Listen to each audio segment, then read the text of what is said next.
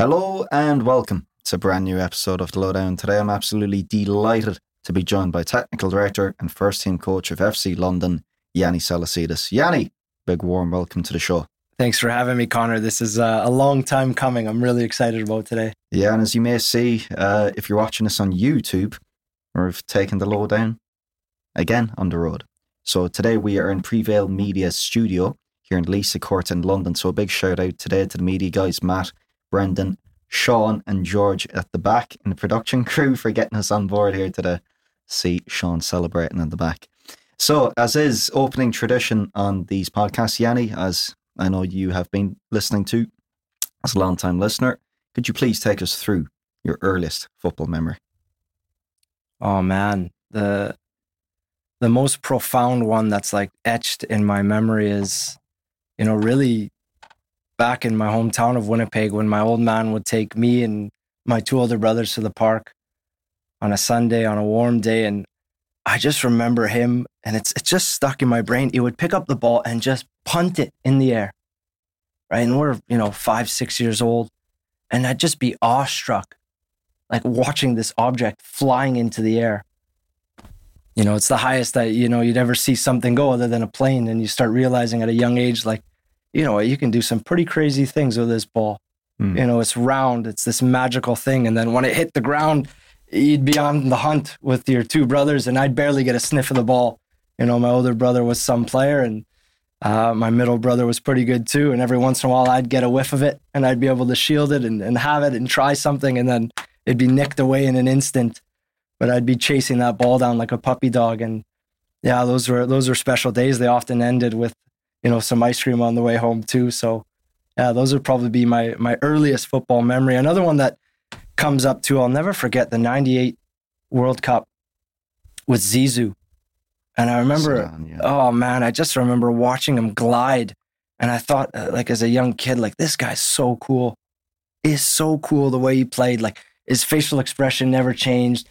The way he glided, and he was a big guy too. I remember always trying to walk and run and emulate him. It's interesting because we speak about it quite often now. Obviously, for those that aren't aware, I work closely with Yanni here at FC London too, but emulation is huge in terms of players nowadays.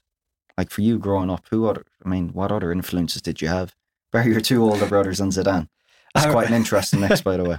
Yeah, I also remember coming down on a Saturday morning down the stairs, and my old man would have the telly on, and he'd be watching the old Italian channel. It was a free channel on cable, full-on Italian commentaries, so you never knew what was being said, but there was these purple jerseys on, and there'd be these teams playing, and I remember asking, who's that? And my dad's like, that's Batistuta, one of the best players. You got to watch this guy. And I remember the way he'd be dribbling. It's like he would take so many touches of the ball as he was sprinting. And I remember going in the backyard and always trying to emulate that. And those are tools that you keep with you because they work with players too. Watching film and having players see the ones that they want to aspire to, and then helping them kind of drive that path too. It's an interesting one too, in terms of being at one with the creative, looking at a Batistuta, looking at a Zidane. And obviously, I know you had your own playing career. You played as high as the PDL. So it's a case of once you understand you're not going to reach the heights of the heights, the loftiest heights in terms of playing career, once you go into coaching, do you think that influences the way that you see the game, influence even the type of football that you want to see played? Oh, it's an interesting one because it's so tied into the context of a Canadian player and a Canadian coach. Yeah. Right? I grew up in Winnipeg where 6 months of the year you're in the winter. And I'm not talking a little bit of snow. I'm talking -20, -30, -40. Some days you don't even want to leave the house. The punch you get from the wind on those days it's grueling, right? And I remember early on in my coaching career, there's days where we'd be going at 6 a.m. At the high performance center at the indoor facilities. And you think some days what am I doing? Holy crow. But you're getting up for those players. You're getting up because you got to give them something, right? You're responsible to a group of kids, and yeah, you just got to find a way. Yeah. That wasn't on the pamphlet moving over here. Those cold, wet, snowy mornings going into BMO. you remember at the start of the year, 4 or 5 months inside. But I mean, ultimately, what it was going to do for us, essentially as a coaching staff, it formed the backbone of quite, I would have to say, successful season that we've just completed now with FC London, with the League One men's team.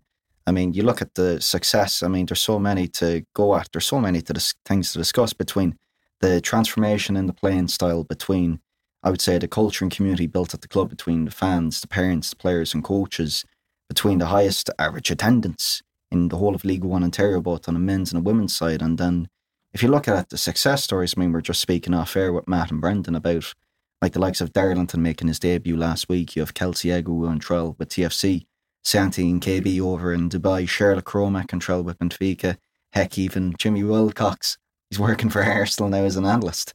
I mean, where do you even begin to describe what's just occurred last season? Honestly, it's so crazy even to hear you say that. And you're right, it all started in those winter months in that dry facility at PMO, in those 6-a-side sessions where it was all or nothing.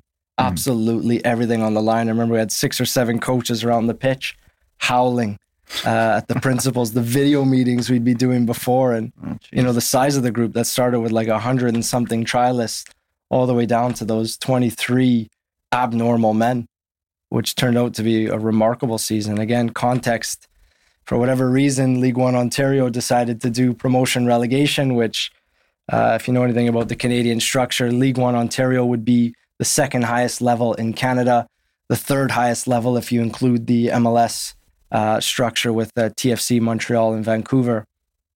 So it's an emerging league, and it's where, the future and the young talent in Canada is trying to make that next jump into the CPL. So League One Ontario's done a promotion relegation system, meaning there's consequence on the line. And the way they did it was unique. So not only was it the first time in Canadian history where that structure was implemented, it was done over 2 seasons. So the points totals of the previous season and this season were combined to see who would stay up and who would go down. So last season, obviously I wasn't the head coach. The club finished dead last, which meant that the only way to stay up would be to finish in the top 2. So we had a decision to make, and you were part of those discussions with the staff in terms of what was the vision going to be? What type of style did we want to play? What feeling did we want to create at Tricar at the home pitch? And what was the end in mind going to look and feel like? And, we decided really quickly that we weren't going to sacrifice the players' time. We weren't going to make it about us. We weren't going to make it about our objectives and what we needed to do. It was about their path and helping them choose, right? And that's why every single session mattered. And I remember those sessions, you'd be hoarse in the throat after. We'd almost be as tired as the players. Yeah. I remember it on a Saturday night, those 2-minute games, 2 minutes or 2 goals, and you shouting relentlessly, no, the time. And even I was thinking at the start, I don't know if it's a bit overblown to be doing this in December, January, February, but context is key. At the end of the season, there was no team that had as many late levelers or last minute winners as us. But even going back to the heady months of BMO, like in the winter time, I mean, you coming here, obviously your second season as the club, first year as first team coach here, I mean, working with an entirely new, different staff, like entirely new, different team, 7 billets brought from all over Canada, heck, one even Italian. I mean, where do you even go? Where do you even begin with respect to building a team out of that? And that's the part too. It's so daunting, Connor, too, where you're like, you know what, it's the team's finished dead last. And then you get excited, like, oh, maybe we can finish high enough to get through. And then you do the horror film. Well, what if we don't? Well, what if we don't? And that's where consequence is key. Like, you're right, we'd be shouting, you don't get time back. You do not get time back. So it was about being very intentional with every single conversation we had. It was about being very intentional with making sure we build trust with the staff and with each other. There was a lot of newness. And with newness, there's randomness. And with randomness, you're looking for something to attach to. So it was critical that we had an anchor in our team. And you played a big role in that too. And some of the inspirations of... Tried to. Yeah, and the inspirations of, what is our anchor going to be? And for us, it ended up being know your roots. Know your roots. FC London is not what the typical FC stands for, which is football club. FC London stands for Forest City. And the reason why is this city was at one point completely drenched in forest, right? And if you know anything about forest, all forests have deep roots. And if you know anything about roots, all roots have healing power.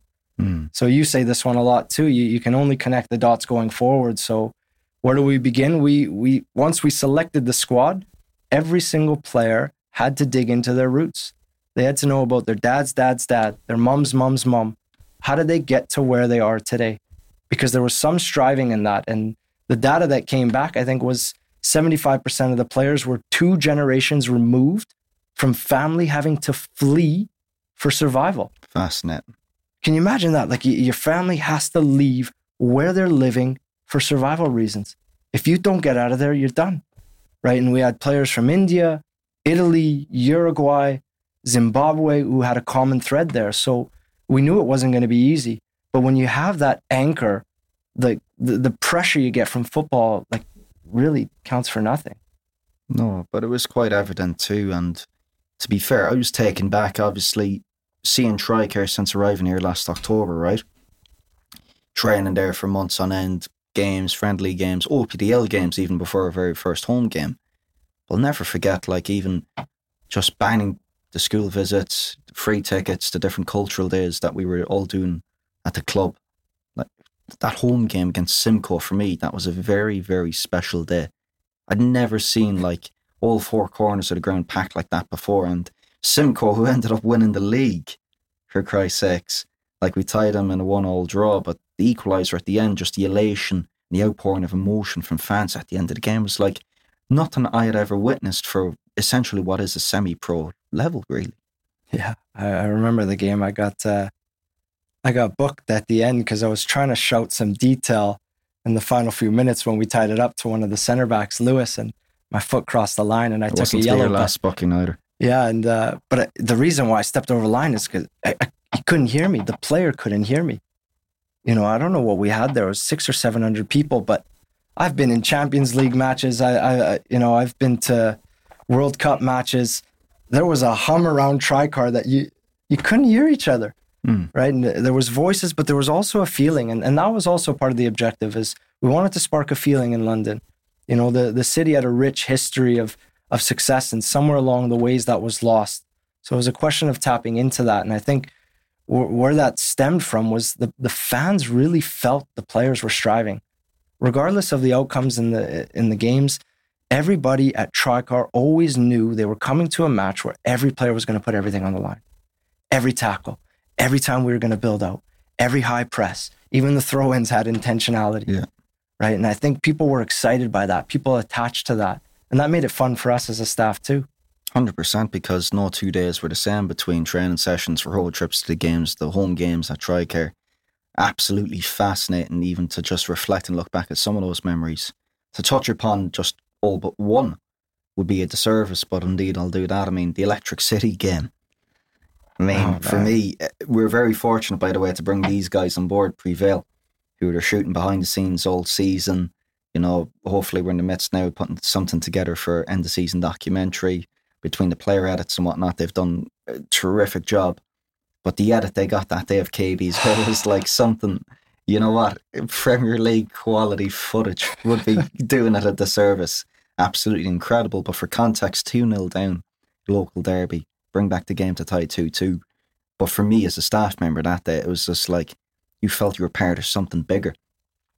2-0 down at half time, it was like there was not a single staff member, not a single substitute, not a single player, not a single person in the crowd that was on hell on earth losing that game that day. It was like just one unsurmountable force in the second half. Yeah, look at Tricar games when you're entering into the change room at halftime. There's no way around it. You got 100 or 200 young kids, boys and girls, looking you in the eyes, and they're staring at you with hope, and they're staring at you with expectation. And I'll never forget walking into the change room at that halftime and seeing eyes of the boys and girls that you're handshaking during the week, the boys and girls that you're asking things of during the week, demanding things of during the week. And I just saw belief in their eyes. I mean, they're looking at you saying, you're the guy and you're the team that's going to do this, right? And you take a deep breath and you go in. And I also remember I had a pause in the change room after we made a little adjustment. There was a little tweak to the tactics. Sure, that's fine. Put a couple players closer together. We moved one guy higher between the lines. That stuff's not important. But I remember pausing and seeing yourself huddling in with 2 or 3 players, lifting guys. I remember seeing Coach Garrett bringing the forwards in. You know, I remember seeing our goalkeeper, Coach Andre, with Darlington and the second keeper, Chris. You know, just everybody was doing their bits. We had Mikey with the data, checking the play up data. Where are we threatening from? And like, I just felt cohesion. I was like, we're not losing this game. Like, we're not losing this game. Not with these type of people around. Not with everything we've been through. Not with the kids out there expecting it. And it was 2 remarkable goals. And the boys will put the clip up somewhere. It's got to be up there for best picture. I'll have to link it into I don't know this. how they caught that shot, but you had the smoke in the background, the fans hugging the fence, the looks on the faces. It was a very, very special moment. Yeah. It's something interesting, and it's like beyond football, though. It's like you see the best music, you see the best film, the best documentaries, the best architecture. It's when somebody pours their life and soul into it. Now, for context, for people listening, we didn't go on to win any league, clinch any playoffs. We didn't stay up even, but finished mid-table. But still, at the same time, you felt like a collective that was much more than the sum of its parts. With that being said, obviously there's high points, there's low points in the season, and one of the nadirs of last season I wanted to touch upon was the Scorsoppi game. Losing 4-0 in the sweltering June heat. It was a better loss to take at the time, but what it did, in fact, was it preempted a run of 9 games unbeaten. But could you take us through that moment, and like how seminal a moment and a point was that for you in the season? I'll start with the end of the match. You'll remember it clearly. Our goalkeeper, and we should talk about him too shortly, but our goalkeeper, Darlington Marasanwa, after the match, the guy's got one eye. So he's taken 2. He's belted 2 balls in his left eye. So he's got one eye, the other eye's puffed out, and he's in tears. Like, the kid is defeated. He's in absolute tears. Right? In the context of Darlington is he played 13 matches in the Canadian Premier League. He was a goalkeeper on the come up with Edmonton FC. The club folds. There's no club. Timing's a funny thing. He doesn't find another club. He's without a club. So, you know, we had a curious phone call. I reached out to him. It clicked. He ends up coming over as a billet. He's one of our key leaders.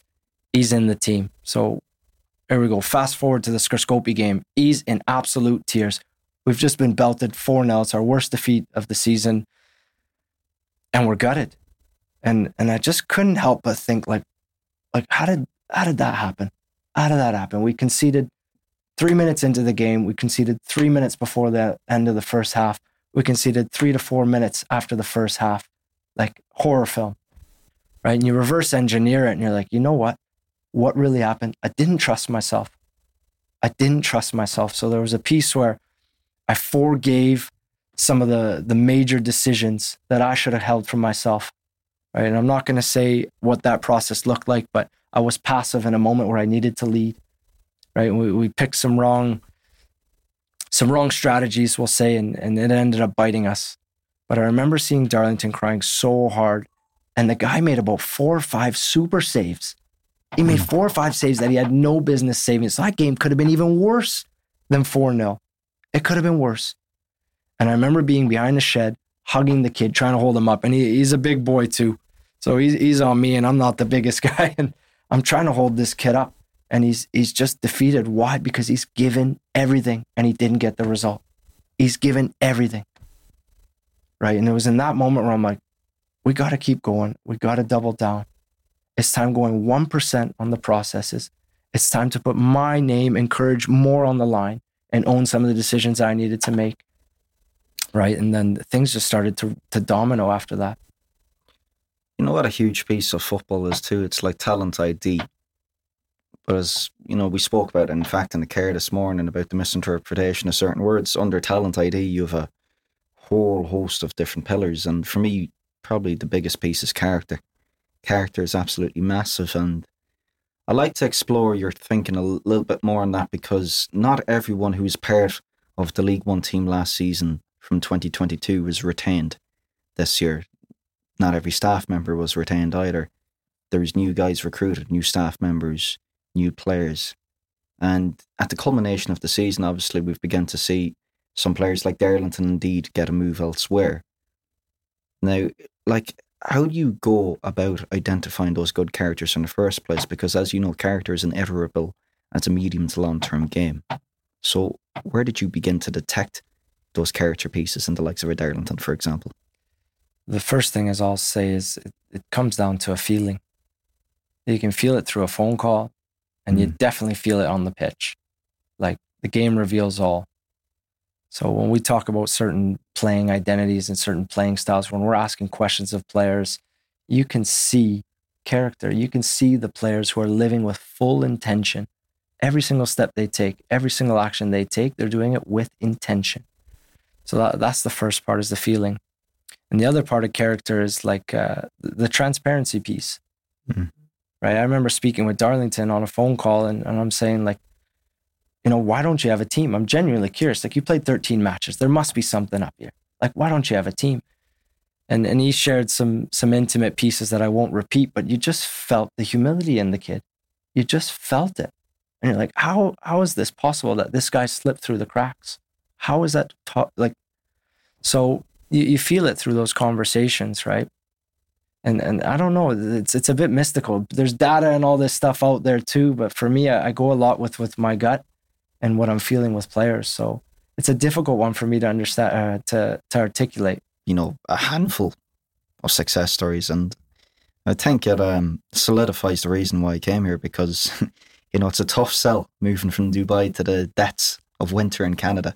But one of the main reasons I have to say now, why I moved here, was because of the profound vision of player development here. And it's interesting because I know the two of us have listened to it simultaneously, but the David Ogilvy biography on the Founders podcast, his mantra at his company was sell or else. Here at our club, I certainly think it is a case of develop or else. You're spot on. We don't have the luxury of some of these other clubs in the region that have 5,000, 6,000, 10,000 members in the backyard. We're a club of 400 strong, and it's very, very much so develop or else. Or else what? Or else a player doesn't get an opportunity to experience their dream. A player doesn't get an opportunity to experience the next level. So if we don't do our job, we've lost time and we've lost an opportunity, right? And I always say this, like, players have time, coaches don't. Yeah. Coaches don't have time. Coaches rush things. Coaches will succumb to certain pressures, but it's definitely develop or else. Or else, Darlington doesn't get experience his pathway, which is belonging in the CPL, belonging in a professional environment. Develop or else, Kelsey Agwu doesn't get to enter TFC's academy and train right now with TFC2 in the MLS Next. And that was a kid who was at Grant McEwen, really going the other direction. Develop or else, a local hero, Santi Fonseca, doesn't emerge. He doesn't get his second opportunity. That's a kid who was part of St. Louis's academy growing up, and for whatever reasons, he had character issues early on, and his talent kept him in the room, but his character got him booted, right? So the or else is very, very real. And that means you have to have very clear ideas, very clear playing styles, very clear principles, simple ones, but they have to be aligned, and we all have to agree upon it, right? If you think of a football game, I see it as a metaphor for life. You have two teams 100%. representing two different ideas. These ideas are made up of different series of relationships. The relationships are governed by principles. The principles are our agreed upon set of actions, right? These actions are how we express ourselves, right? So when you're able to understand that, then you can start having different tools, tactics, principles that help your players do the best that they can do. And then it's about aligning it. Like, our first team has to play the same way that we're asking the minis to play. Otherwise, what are we doing? Right? There has to be something to aspire to. That's the whole emulation piece again, right? Creating local heroes in the backyard. And if you don't do that, then you've lost time. You've lost critical windows with these guys. 100%, but I don't even think the best results are even condensed just to the prism of football. I think, as you said there, it's a game of life too. So working with you day in, day out, and working with the staff, I think not only would the guys have left here with that enhanced view of how the game should be played, but their character, their judgment would have been improved upon. I wouldn't say significantly, but it would have been improved upon for the time that they would have spent here. And that does not only lend itself to football, it lends itself to life. It lends itself to so many different arenas. So, it's not success necessarily speaking for a guy just to go pro. No, it's like, how long does he stay in the game and pass back on that institutionalized knowledge, which for me it's really interesting because it all kind of goes back into the character piece. But the way you spoke about their principles, actions, relationships, how long did it take you to formulate that view or that framework for seeing how football should be played? Yeah, it's a piece by piece accumulation, right, over time of different cross pollinations and learnings, and you take from different fields. You study how complex adaptive systems actually work and operate. You study what governs, the principles behind some of the best teams in the world. You study how modern organizations are evolving. You study blockchain, and you start, again, like light bulbs start coming off in terms of, what is it that creates flow in a system, right? And it's always about the path of least resistance, right? And that's how I see things, especially when you're picking lineups and players. It's the path of least resistance, not only in terms of quality, but in terms of personality. Like, I'm a big believer, you don't get out of life what you want. You get out of life who you are. I'll repeat that. You don't get out of life what you want. You get out of life who you are. And even more so, who you are becoming. And you talk about the character piece again. Like, there's no hiding place. There's no outs. If a player's throwing their arms on the pitch, like, that's going to get pulled up on a video meeting. We're going to look at that. And we're going to talk about that in a team. Why did that happen? Where did that emerge from? And what I'm getting back to is there's tensions there. There's blockages, right? And if you think of flows in a system, you got to take out the blockage. So what is it about that person? And that's the character development piece. It's not about telling stories that are inspiring. It's about story living. It's about going to the moment and reverse engineering it raw with people at eye level. I noticed you did this. Can you tell us a bit more about why that was? And then two things happen. They'll be open and they'll share, and there'll be a diffusion of tension, or sometimes they'll crystallize. And when things crystallize, you got to get more curious. It's not the moment to judge. It's about going at a different angle. Anybody else notice that? Does anybody have any feedback for player X? Right? And I think you take away tensions. And I think those are things that we don't talk about enough as coaches and practitioners in the field. But ultimately, again, I'll say this, the tactics are out there. They're everywhere. It's the easy stuff. Yeah. It's about recognizing the flow in the system. It's recognizing the blockages. And then you get rhythms and different dynamics. That's when players feel free. Think about your best moments in anything. It's when the shoulders are down. It's when you're breathing well, right? It's when you're eye level with somebody. It's when you have a feeling and you're not really thinking. 100%. So that's kind of how all that emerged over time, right? And it's linked to my upbringing. At 13 years old, I was homeless. My mom passed away at 12, and, me and my two older brothers were living in the back of my brother's GMC beat up van, and I was in and out of motels and hotels at different periods. So what does that mean for a young kid? It means you have to be very adaptive or else, right? You have to be very perceptive or else. You have to be very curious, right? That's when I got fascinated by human behavior. Why does this group of people have this and I don't?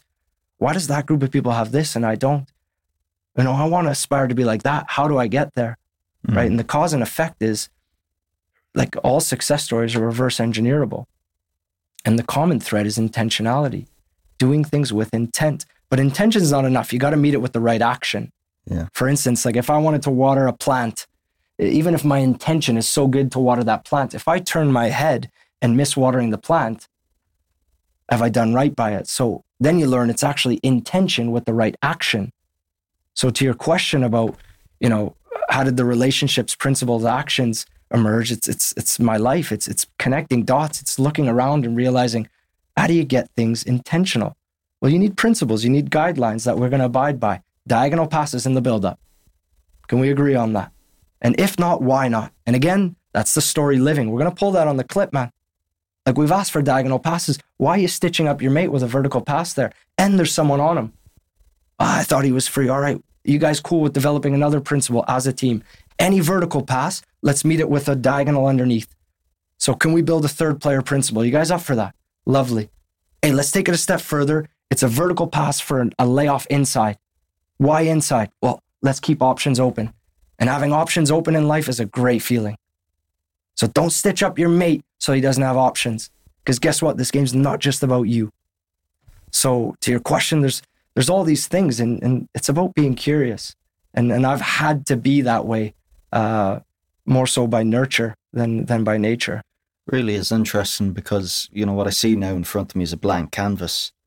And it's a case of you zoom back out and you look at that canvas and you realize, you can't mistake the wood for the trees, wood from the trees even. It's not content. It's what you do with the actual kind of mold and the paste that you're given out, kind of how you can sculpt that, as you spoke about intentionally. But, you spoke about one thing there, sell or else, develop or else, adapt or else. I mean, you adapted into your own leadership position too, because you said it's been much more about nurturing your own development and journey to date. I mean, you have raw passion, inundated hunger for the game. You're curious to explore. And I would say there's a culture of curiosity within the club. How have you as a leader transmitted that culture of curiosity throughout the club? Because if I'm a bystander coming in right now, I can see right from the minis program to the men and the women's first team, it's pretty aligned in unison between using the language a lot better. Obviously, it could be a lot better in certain areas, but overarchingly, I do see that culture of curiosity. Where do you even begin to create that? You know what? That's from study too. And by that, I mean like studying where success is happening, what fields, what areas, what type of leaders are having success. And there's a common thread of curiosity. There's a common thread of wonder, right? And one of the first things I did when I came to the club was I created a video curriculum. And I say the word curriculum loosely because I'm not a big fan of it, but a video curriculum, which was just a bunch of questions. I didn't tell a single coach what they had to do. I never said this is the model we have to play. It was a bunch of questions like, how could you structure your build-up base? How many ways can the future player play out of this type of press? How many ways can we solve centrally? How many ways can we create a free player? How many ways can we use the free player? Right? And there's what and how questions. Like what questions get you like a singularity of focus? Like what can you see here if you're asking a player or a coach about a clip? And then it's how many ways can we solve? And how questions change your breadth of perception and the depth of perception, right? So you learn the art of asking questions, right? And the art of asking questions is about opening perception. Perception is linked to your awareness. When you link your awareness and perception, you see things for reality. You see things for what they are. And it isn't until you see things in reality for what they truly are, then you can start innovating. Then you can start creating.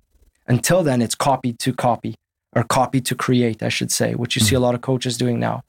So for me, and it's not taught on the coaching courses. You don't get enough of it. Curiosity is the complex foundational base that everybody needs. And from there, from a complex base, you can do very cool things. So a lot of that's just come from me asking questions, genuinely coming in and asking questions. How do coaches see the game? And then you meet them at eye level. Okay, this is where they're at. I can learn and take something from them.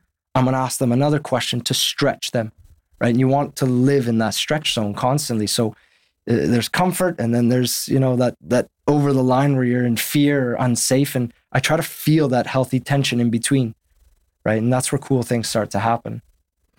And what I'm most intrigued to learn about and pick about there now is, does it have to be experiential learning, or can it be through wisdom and the art of asking good questions? I mean, would you be more of the belief and the volition that people need to go through and make the mistake themselves? Totally. Yes. Like you can never speak about something that's not in your experience. Or I should say, you should not speak about something that's not come through your experience. Otherwise, that is knowledge. Yeah. Okay. The wisdom is knowledge applied. We know this, right? So yes, completely. Like there's a piece too of, 360 support is a common language or model we use in the club and in leadership around the world. And I'm big on alongside and underneath support. So it's a lot of observing and being there with my coaches and also being behind them if they fall. But they have to experience it. They have to fall, right? And it isn't until you experience it, you use your reflection, you use the references you have, then it becomes your wisdom. Then it becomes a truth, right? Until then, it's knowledge. So the experience piece is critical. But the questions are what give you the curiosity. It's what spurs you. It's the catalyst. Right. And we talk about curiosity catalysts in the club, right? I think that's going to be a role in future organizations. There will be curiosity catalysts working at, all these big organizations and in football clubs, somebody whose role it is to go and ask fantastic questions, deeper questions, questions that go to the core and subcore level of the being, right? So I think there's something more there that we need to explore. And you yourself, have you ever been stuck as a coach, not knowing what question to ask? A lot of times, yeah. Yeah, I still get stuck in those moments. And I think those are the times to pause and step back. You know, I was very fortunate to meet some people along my way who made time for me. And one of them was a guy named Danny Worthington. He's one of the key figures behind our women's national team in the last 10 years, building the infrastructure, strategies, the IPP plans for key players. And he was doing regional visits. At the time, I was one of 7 regional directors in Canada, working with 32 female athletes in Saskatchewan, helping to progress them onto their dreams of reaching the youth national teams. And Danny met with me in one of his visits, and I'll never forget the day he put up a clip and he just asked me what I saw. And I remember just freezing. I just froze. I'm like, is he asking me something that I should tell him? What am I supposed to be looking for? And it was such a humbling moment because I didn't have a reference for how I saw the game, right? And he actually never told me anything. He just asked a series of questions. And I just started getting all these pop-ups later. I was reflecting, you know, back in action later at home that night. And I didn't sleep. I must have filled an entire notebook of more questions. And then I took a pause and I'm like, what? How did I get all this knowledge? I'm like, well, this guy just asked me a few questions. So back to your piece about the experience, I'm a big believer that all of that wisdom is already within everybody. I really believe it's there. And then it's a question of questioning. It's about people who create space to let things flow out. It's about people who know how to provoke so that things can emerge through you, which is the tension piece. And when you're open and relaxed, things come through you, right? Just like this podcast, there's going to be moments where things are flowing and there's going to be moments where I'm tense. I'm probably overthinking it. I'm probably thinking about something too far in the future, right? So it's a question of that, right? And so again, I was very lucky to meet somebody who, in my opinion, is a master of questioning. And that's always stuck with me, right? And previous to that, I was somebody who I had a lot of knowledge. And with that, I wanted to impose. I have knowledge, take it. This works, use it. I've seen it work. Why can't you make it work? And that is so wrong. It is so wrong. You lack the empathy, you lack the awareness. And that's the other thing, self and situational awareness, right? Knowing that, you know, the world's not really revolving around you. You're just a piece of captured life, right? And you're part of that. And you got to change your view on things. Like, I don't view situations really as is anymore. I view situations as energy. I'm trying to be conscious of that, right? And then it's about those knots and ties of energy. So that curiosity allows you to take things past surface level again. What do you mean when you say energy? Energy, I mean, like right now, what are you feeling? And flow for most part. Yeah. Caffeinated. Yeah. Yeah, hyped up, ready to go. You know, and I don't know if it's something I got to learn more about, but like I feel tensions very strongly in my body. And I feel when I'm very loose, I'm very conscious of that, let's say. Right. And so I try to recognize that even when working with players, like you can see them doing things well or making mistakes, but I'm somebody who needs to be close to people. I need to be close to players. And when I am, I could start to sense things, right? You can start to sense tensions. And then of course, with your eyes, you can read things too, body language and such. And then you have to adapt from there. Okay. And maybe I can see a body language and I could challenge someone, but it's always better to ask a question. Right. And it's always important that you recognize things, like using simple things like I noticed. Are you open to feedback, Connor? I noticed this happen. Can you tell me more? Right. And then you give them opportunity to diffuse tensions versus you saying, you look like you're stuck. Do this. You look like you're stuck. Receive the ball this way. Right. So you got to bring people to a place where they're in control. They're aware that they have a choice and that they're responsible. They're responsible for diffusing their energies. It's amazing. It's amazing because like to have that high level of situational awareness, it's like in moment you have to put you have to put yourself between incident, space and yourself.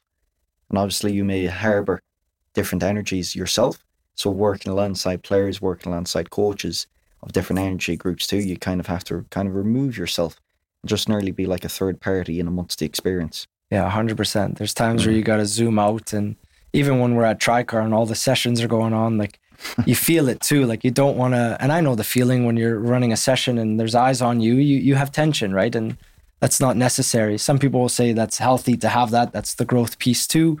But there's times where I'll have to walk to the far end of Tricar to watch a session just so there can be some flow, because I don't want to pass my tension to a coach who may transmit it to a player, right? I don't want to disturb that.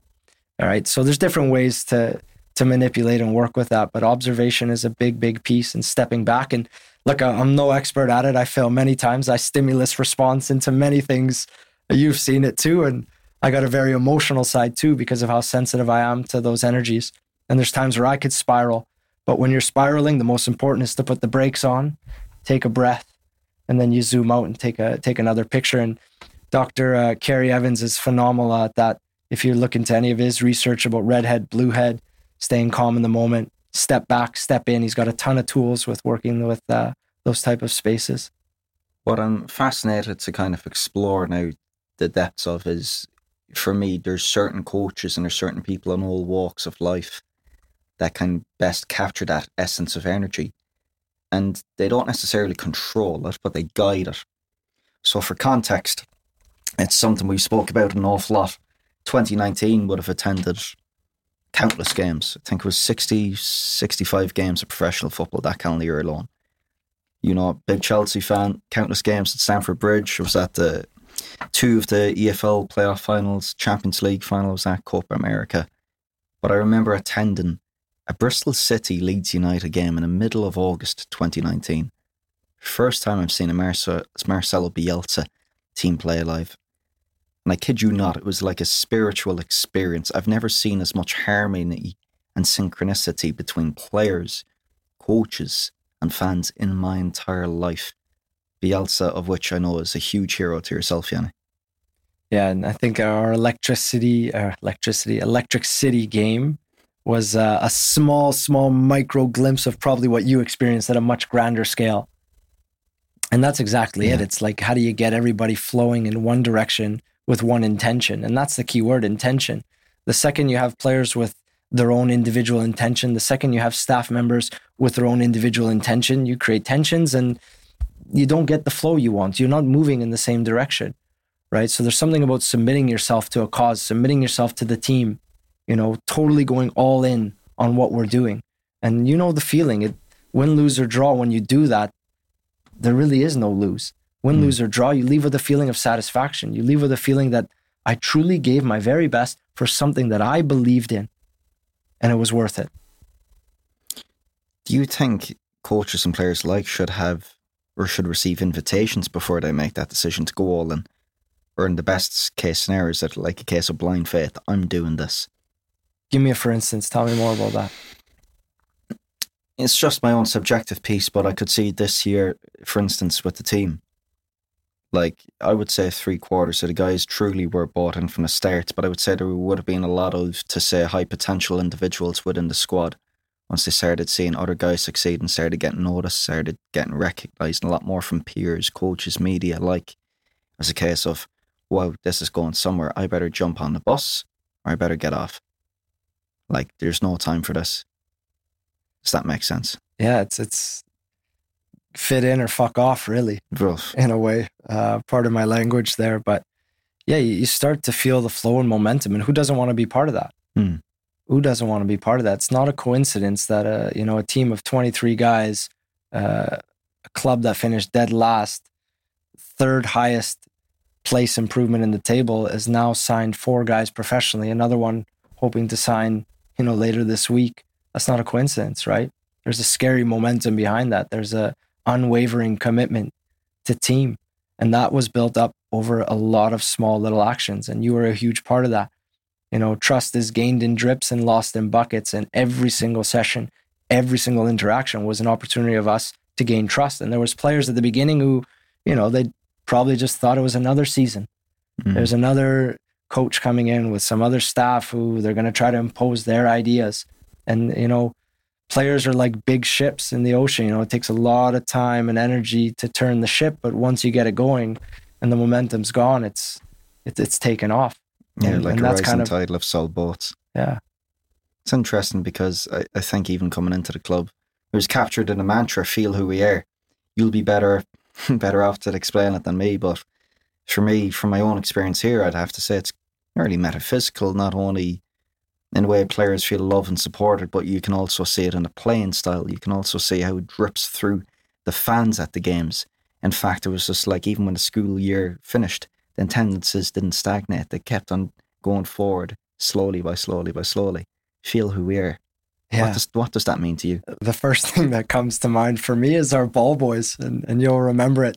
6 or 7 of them, 11, 12-year-old boys, they've taken a few bookings, rightly or wrongly, delaying games, and they've actually assisted a few goals, playing the throws quick to our boys. So they were part of the match. And that's what the Feel Who We Are piece was like, everybody needed to feel part of the game. So when I came to London, one of the first things I was clear on is, when we play, the fans are playing. When we play, the ball boys are playing. When we play, all the coaches in the academy are playing. Everybody is in this match with us. And the only way you can do that is through a feeling, right? Expressing a feeling, giving invitations for others to engage in that feeling. And look, there were some matches, I had a 3-game suspension this season where I had to sit with some of the supporters. And those were great experiences too, because you're sitting there with moms and dads and people in the community, and they're at the edge of their seats. They're genuinely gravitated towards the pitch. And that was such a great feeling to be there and like see people so engaged in a League One match. It was so unique. Yeah, the ball boys themselves is such a class metaphor for the club in terms of feeling how connected they were. Like being at the games, being in the dressing room before the game, sometimes certainly being in the dressing room after, especially if we won, as evidenced by those Instagram videos. But you know, the kids themselves, like, to be playing the same way as these older guys are playing, like the likes of a Macklin, the likes of a Thiago, like looking up to a Santi and KB, trying the same thing, utilising the same language, playing to the same principles. For me, from the age of 11 or 12 up into 22, 23-year-old proven players, like that's nearly unheard of, especially in North American soccer. Yeah, I don't know. I mean, I've worked in a few different provinces, but everywhere I've been, I've tried to do something the same in terms of creating some type of alignment in playing style. And we're very fortunate at the club to have the type of kids we have who are so willing to try. And I think it's when they see our women play, or when they see our men play, like they just think, wow, this is cool. These guys and girls are living on the edge. Like, this is cool. I want to try this. We're far from perfect. Like, things take time. Yeah. We're 2.5 years going into our 3rd year of the project. Like, things take time, but the willingness to adopt the principles and concepts by these players is remarkable. And, you know, to touch back upon the methodology and I suppose the type of football being played, you have a term called space artists that I think best encapsulates it. And could you elaborate upon that, Yanni? For me, I love the players who can solve off the ball.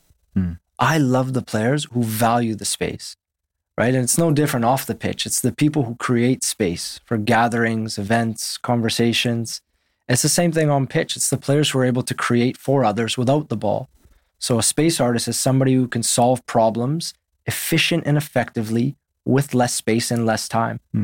So what does that mean in the future game? Well, we know that the defending team sets the problem.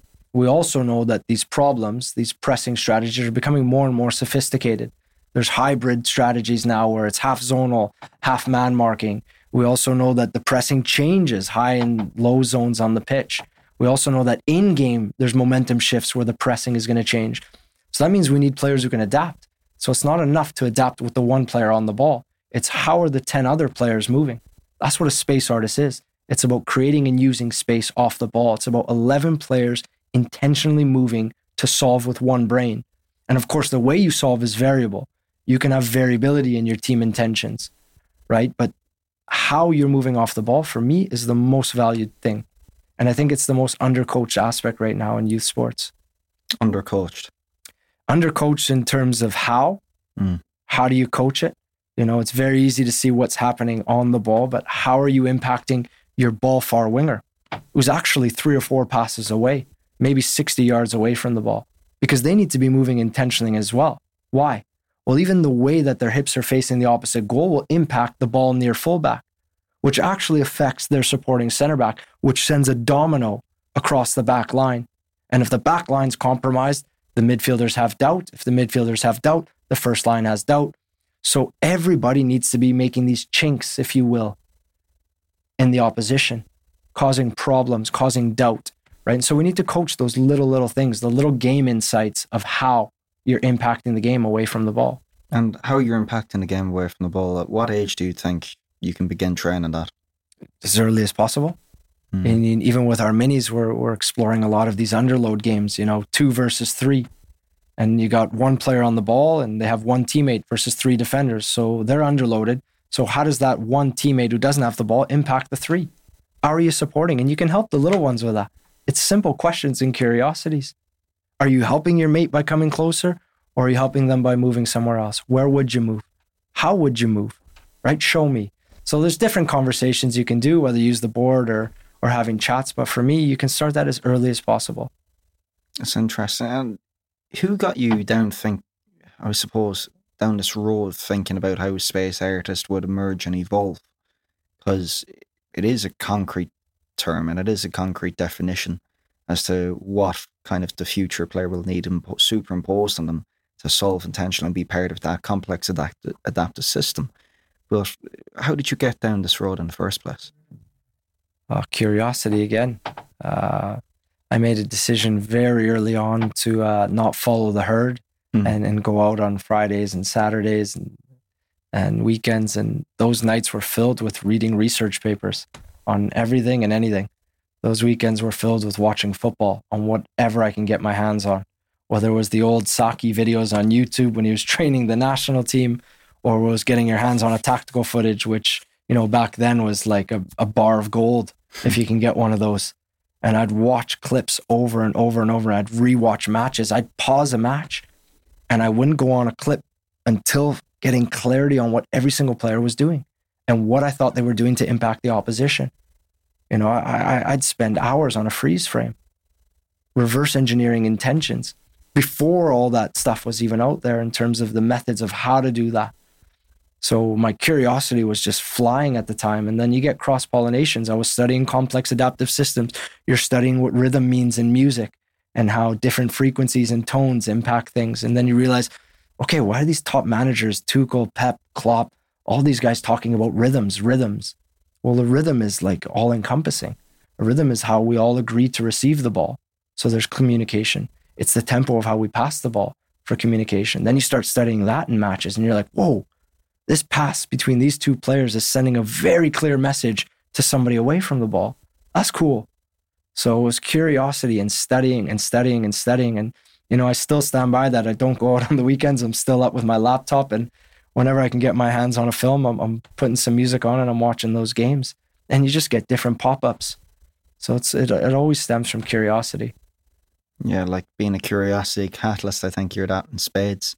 I mean, being able to kind of cross-pollinate, as you spoke about there, between music, between football and the different disparate geographical regions, between study of complex adaptive systems. I think it's pretty unique when you're able to kind of utilize that and integrate it and make it whole. But again, it's a framework. I suppose it's a framework for kind of viewing the game, but also viewing as to how these kids ought to be coached. So, I mean, deciphering knowledge, deciphering like something from a picture with your eyes, perspective, taking that down a level, superimposing onto the kids, teaching them what you see or showing them what you ought to see. Where do you even begin to kind of untap and solve that puzzle? Because there's so many layers of complexity there, even just to get from A to B. Yeah.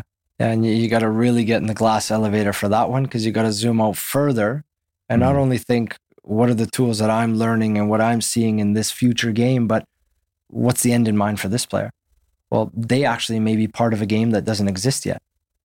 They may be needed in a style of play that doesn't exist yet.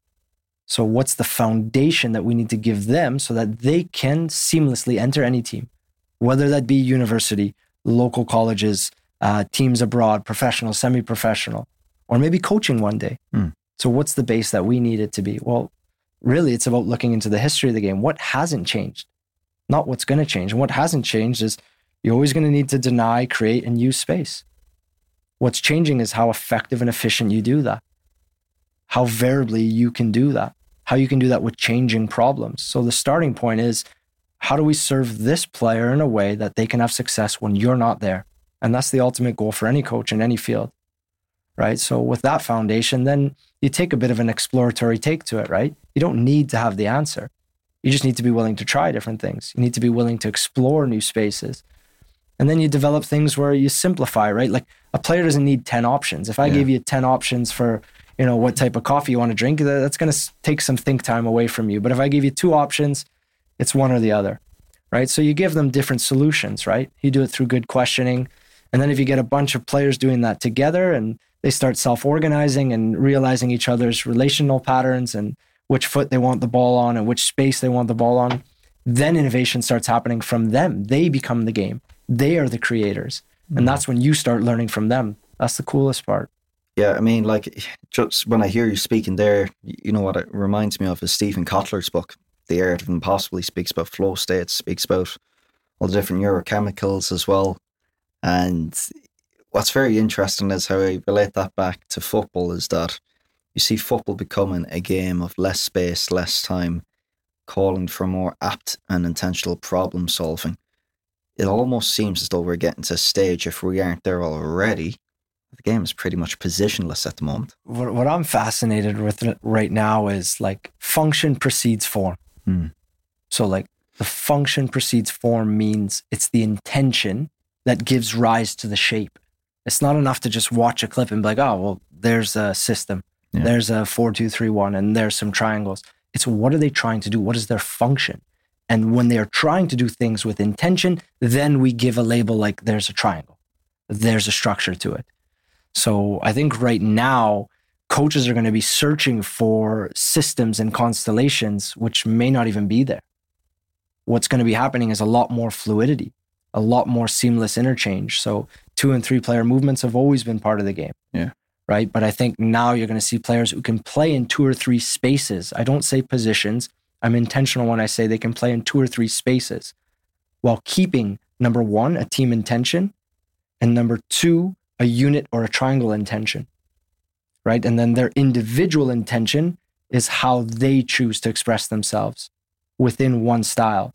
So there's a team intention. There will be sub-triangle intentions based on the space and location on the pitch. And then there'll be profile, which is individual intentions.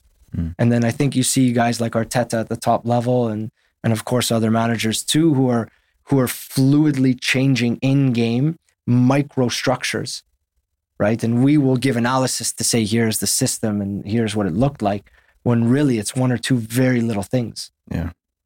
And what impact do you foresee this having on team training cycles, I suppose, going forward in the future? Because it seems to me as though less coaching is nearly better, with all due respect to kind of guarding, maintaining the team intention.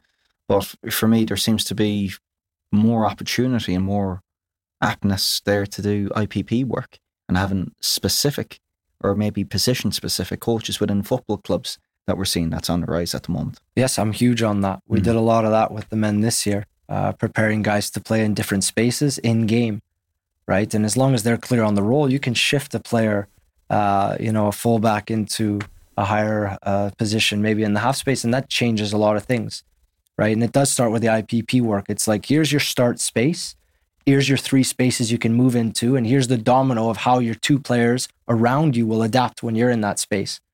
So it's seamless triangles, right? We do a lot of that work. We're working with Mo Farsi right now in the MLS. He's a wing back. So we're showing him what happens when he comes inside and his relationship with the 10 and the 9 and how the triangle inverts. Yeah. Right. But what stays the same is there's always somebody pinning, there's always somebody under and along, and then there's somebody who's like the cog in the wheel, your center of gravity, right? Where your main information source comes from. Like players are spheres of influence. And the better a player is, the greater their sphere of influence. You think of Messi on a pitch. No matter where Messi stands on the pitch, his sphere of influence is the entire pitch. Whereas if I'm standing on a pitch, you're going to get a tiny little circle around me. Yeah. Right. So if you get a lot of players with very clear team intentions, those spheres of influence will interact and intertwine. And then chemistry starts to emerge. That's when cool things start to happen. That's when synergies start to emerge. Spontaneous things start to happen. Right. So you see that with certain players like Odegaard and Saka, how they're moving off each other. So I think in the IPP work, it's about raising the players' self and situational awareness about how they're moving in relation to the team idea, and then how they're moving in relation to 2 or 3 other teammates. And from your work with not only Mo Farsi, but a few others, there seems to be this real hunger and appetite for these details, for more work regarding this. Why aren't clubs, even at the pro level, investing more in this type of work? I think we're going to see a lot more of it in the future. I think the teams at the cutting edge are already doing it. You just don't see them on the telly. Like there's 4 or 5 guys behind the scenes that are strictly IDP guys. And where I'm fascinated is how more clubs don't have this now, especially in like, you know, academy level, where the objective is to progress players on. The head coach doesn't have enough time.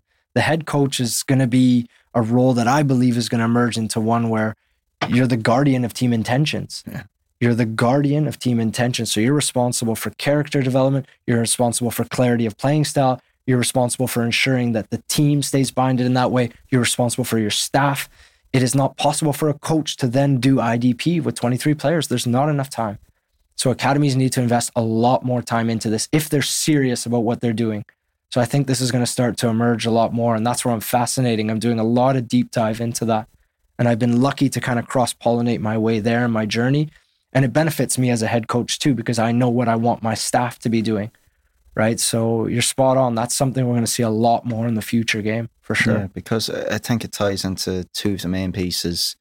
You look at any life cycle of an academy player, you have to identify, you have to develop, you have to migrate. But under development, you also have retention. And you need time under tension. You need time in the building. It's interesting. You'd love this one actually. I did a great podcast earlier on this week with Bruno Costa, Director of Recruitment and Talent ID at San Jose Earthquakes. Fantastic guy, Bruno. Check it out. It'll be out in a few weeks. But Bruno worked with the CBF, the Brazilian Federation, for 15 years over 2 spells. And in between, he worked as Academy Director at Fluminense. Huge club in Brazil, but like mightily, during his tenure there, under-resourced, understaffed, bottlenecks galore. Goes into the building, he's there working with Branco, Brazilian legend, played multiple World Cups, left back, and he was under the remit, right, get to figure out the bottlenecks over the next fortnight, cut people. He said he couldn't sleep at night thinking of getting rid of these people with so much institutionalized knowledge. And 4 years later, fast forward, the 2 guys he ought to fire, one became his right hand, the other became his left hand. And at the end of 4 years, this is back in 2007, 2008 now, they had sold 75 to 80 million US dollars worth of talent in those 4 years. Wow. So it's like under-resourced, not adequate infrastructure, but just huge, dedicated, passionate, unreasonable amounts of dedication towards your staff. It certainly takes an army of people to develop, doesn't it? Yeah, and it starts with one person. It starts with one person making the time and making that the culture. Make time for your people. Invest in individuals. Like it's obviously a team game, but the team doesn't exist without individuals. And you're spot on. Players need individual time, especially the modern player, with how their brains are being rewired and what they're seeing in the universe and on social media, like this TikTok piece. The app, like during COVID, I had it for a day, and I lost 3 hours on the app, man. I lost 3 hours, and when I stopped, I'm like, I gotta delete this shit now. Like it's rewiring the brain. But like, if you know anything about the app, it's like little 7-second snippets. So what is that doing? The 7-second snippets are rewiring your attention span. It's changing things here. It's changing your perception. So you can't go to players in a certain way anymore. You have to come with a customized approach. You have to gamify it. You have to make sure it's bespoke to them, right? You have to speak in little 7-second spurts. You have to ask questions in a way where it's like, boom, we're moving on to the next. They want things to change fast, right? That's in their nature. So, but it comes back down to what you said there first. It's the individual time. And then it's knowing who you're giving the time to and what are their needs. What are their needs that they need in terms of their desires, and what are their needs in terms of the ones that have been left unmet. So that's the coaching piece, right? That's the belonging piece. That's the safety piece. That's the belief in others piece. Like the role of a coach is to help someone see a version of themselves they can't see on their own. I've always believed that, right? And if you have a limitation for a player, That's one of the most dangerous things. 100%. Your role is to break their limitation. Even if you don't even believe it, your role is to see unlimited belief in that player. And then it's up to them to climb the ladder. It's up to them to grab it. But never should we put barriers. But again, that's the time piece and being conscious how you're using your time, not time for the sake of time. And you see all these academies with everything, all the tech, all the gizmos, everything, immaculate facilities, and they're not producing any talent. And then the story you just gave there, never underestimate the potential of time with people. 100%. And I think, I won't say the word, but I said it to you last week.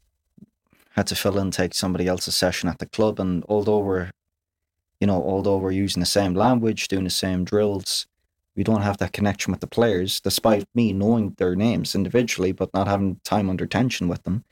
It's like you feel like an imposter.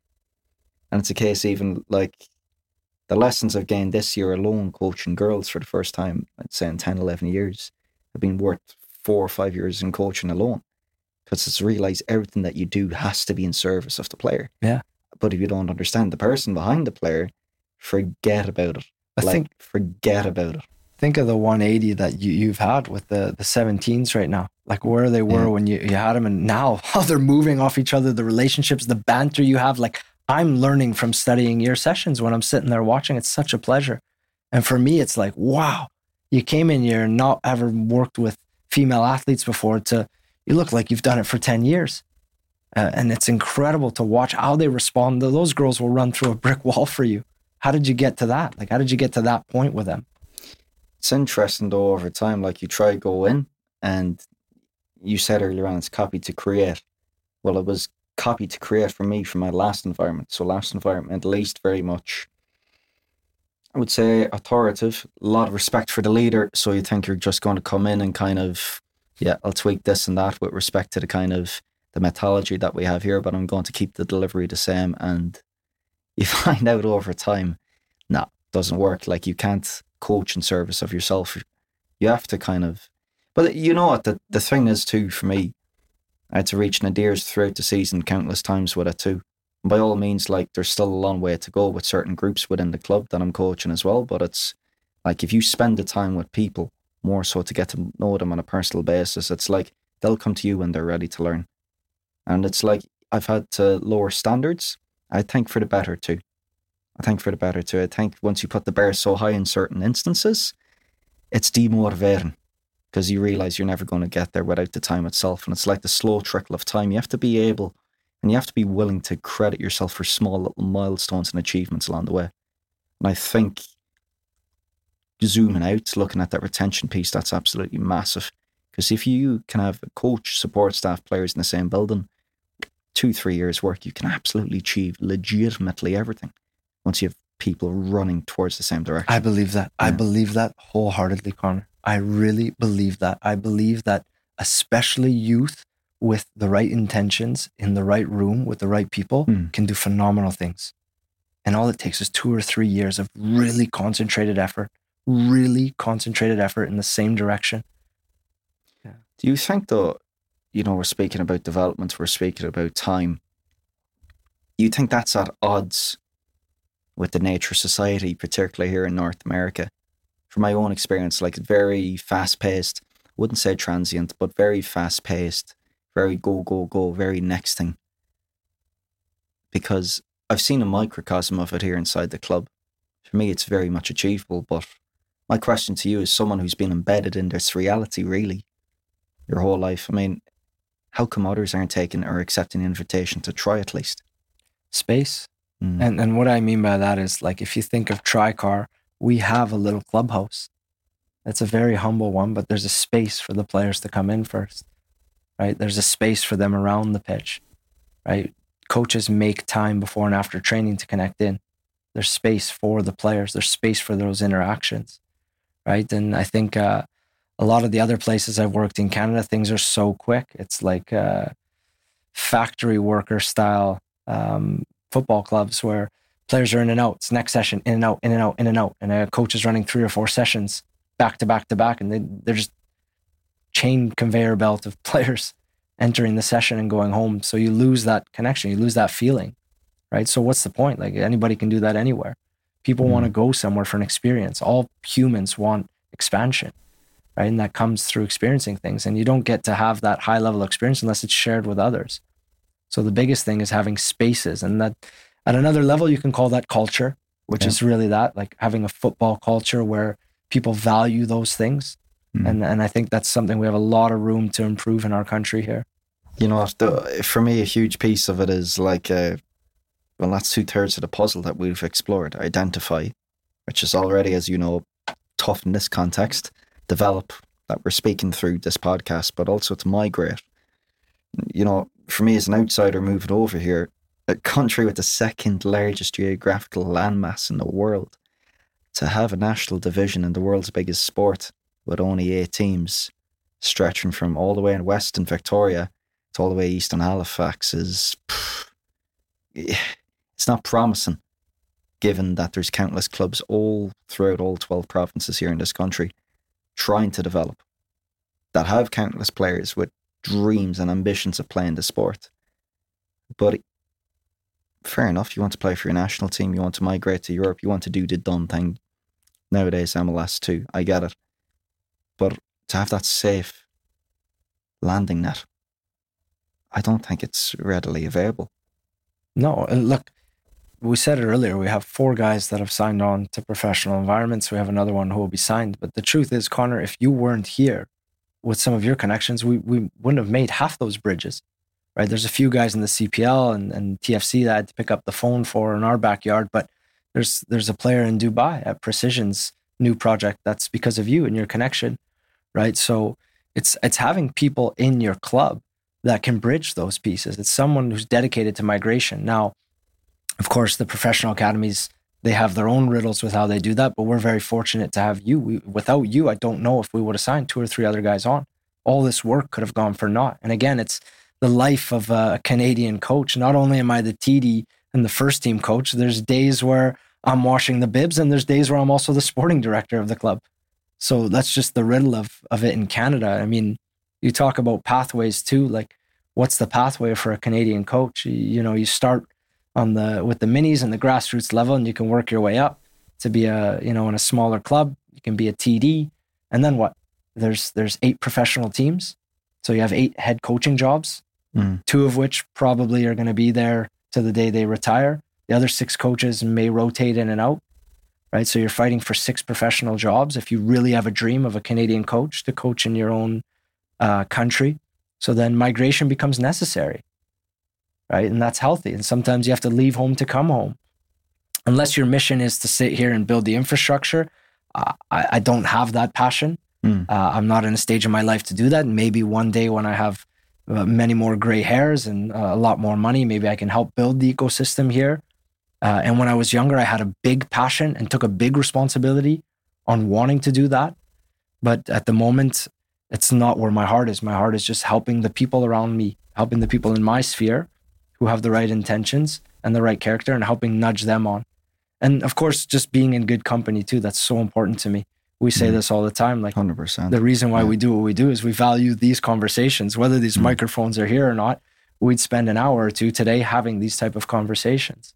100%. And it's, you know what? It's not even with the end in mind. It's just doing it for the sake of doing it.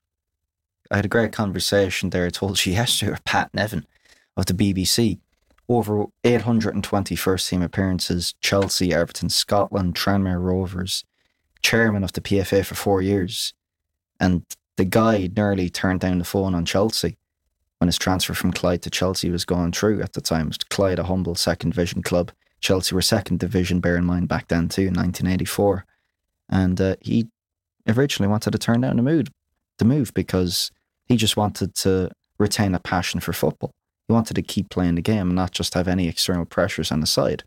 And I think there's an awful lot of this that it boils down to. It's just doing it for sheer unbridled joy and passion. That I know countless people within this club, even within the city, 3 huge clubs within the city, bear in mind too.